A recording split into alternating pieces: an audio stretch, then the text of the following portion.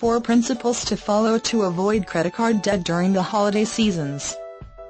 Business people usually cash in on the holiday seasons to maximize their sales and profits. It will be high season for them. They will stock up, price up and smile all the way to the bank.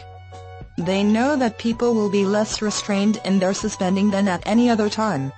It's possible that you may be among the many who have suffered post-holiday season financial stress and want to make sure it does not happen again.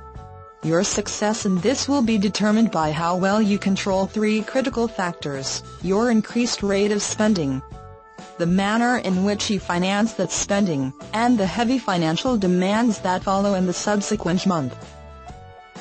Financing using plastic. With holidays like Christmas or the New Year seeming to come round too quickly, people often find they have not saved up enough for their celebrations.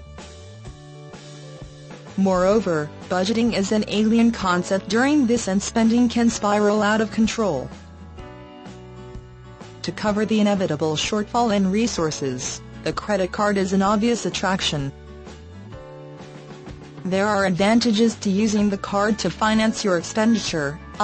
It gives you free access to about a month's credit.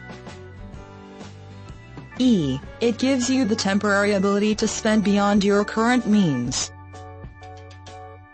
It allows you to track your expenditure.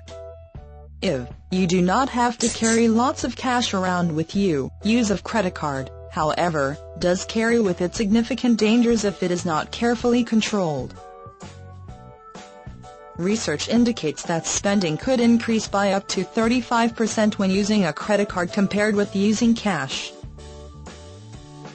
Here are some key principles to help you guard against running into credit card debt trouble. 1. Spending plan. If your spending is going to exceed your income for the festive month, consider cutting intended festive expenses, or other expenses, to stay within your income. I am assuming you have drawn up your spending plan for that period. That's where a credit card comes to the rescue. Though not readily apparent, the use of your credit card can create distortions in the management of your finances. Unless you are monitoring your spending in both cash and credit, there is a danger that you will be uncertain whether or not you are living within your means. It would therefore be unwise to begin using a credit card if you are not in control of your finances. That means using a spending plan. 2. Debt-to-income ratio. Do not forget that use of your credit card adds to your indebtedness. In managing your financial affairs, one of the key indicators to watch is your debt-income ratio. This is monthly debt repayment as a percentage of your monthly after-tax income, and raises a red flag when you tinker with too much debt. A ratio of over 20% is becoming unhealthy. If you already have credit card debt that is overdue, do not add to it. 3. Bridging finance. Use of a credit card is ideally a means of short-term financing of your operations.